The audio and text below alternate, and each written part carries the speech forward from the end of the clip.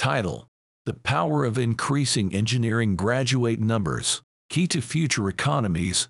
The global landscape for engineering talent has shifted significantly in the last few decades, and there's a clear correlation between a nation's development and its ability to educate and retain skilled professionals, particularly in fields of science, technology, engineering, and math STEM. This article seeks to highlight the competitive advantage held by China, largely due to its overwhelming proportion of engineering graduates, and explore strategies that the United States and other nations could adopt to bridge this gap and strengthen their own economies. In the sphere of global competitiveness, human capital, especially in the STEM fields, is often the key determinant of a nation's economic growth and ability to innovate. Countries that nurture and attract such talent undoubtedly progress faster, whereas those that don't risk being left behind in the race of global development. In the 21st century, China has emerged as a global hub of engineering talent.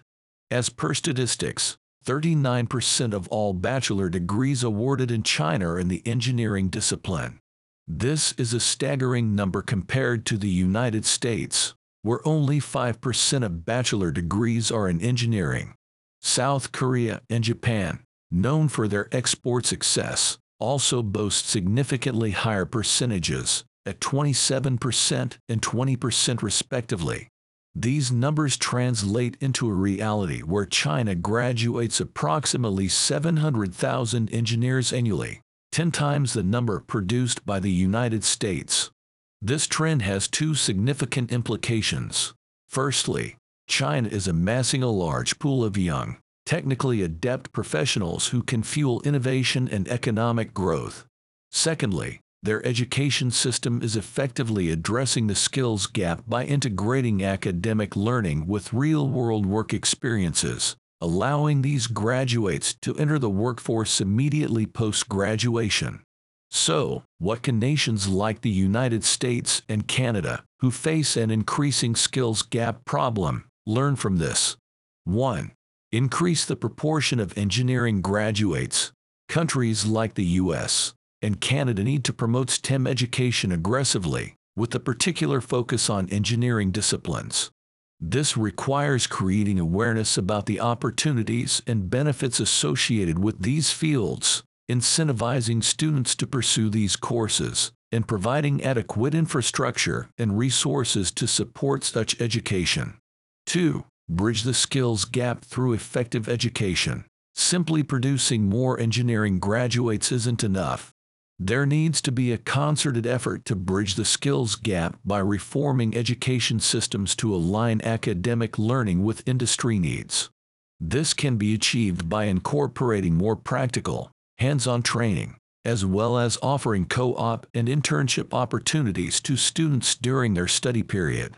This not only equips graduates with the skills they need to hit the ground running, but also provides them with valuable industry exposure and experience.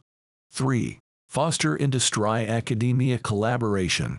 To ensure that the curriculum stays relevant and up-to-date with the fast-evolving industry trends, partnerships between businesses and educational institutions are essential. Industry can provide valuable insights and inputs on the current and future skills requirements, enabling academia to tailor their curriculum accordingly. 4. Invest in continuing education and upskilling. In addition to increasing the number of engineering graduates, countries also need to invest in continuous education and upskilling programs. This would help to keep the skills of existing professionals up to date, thereby reducing the skills gap.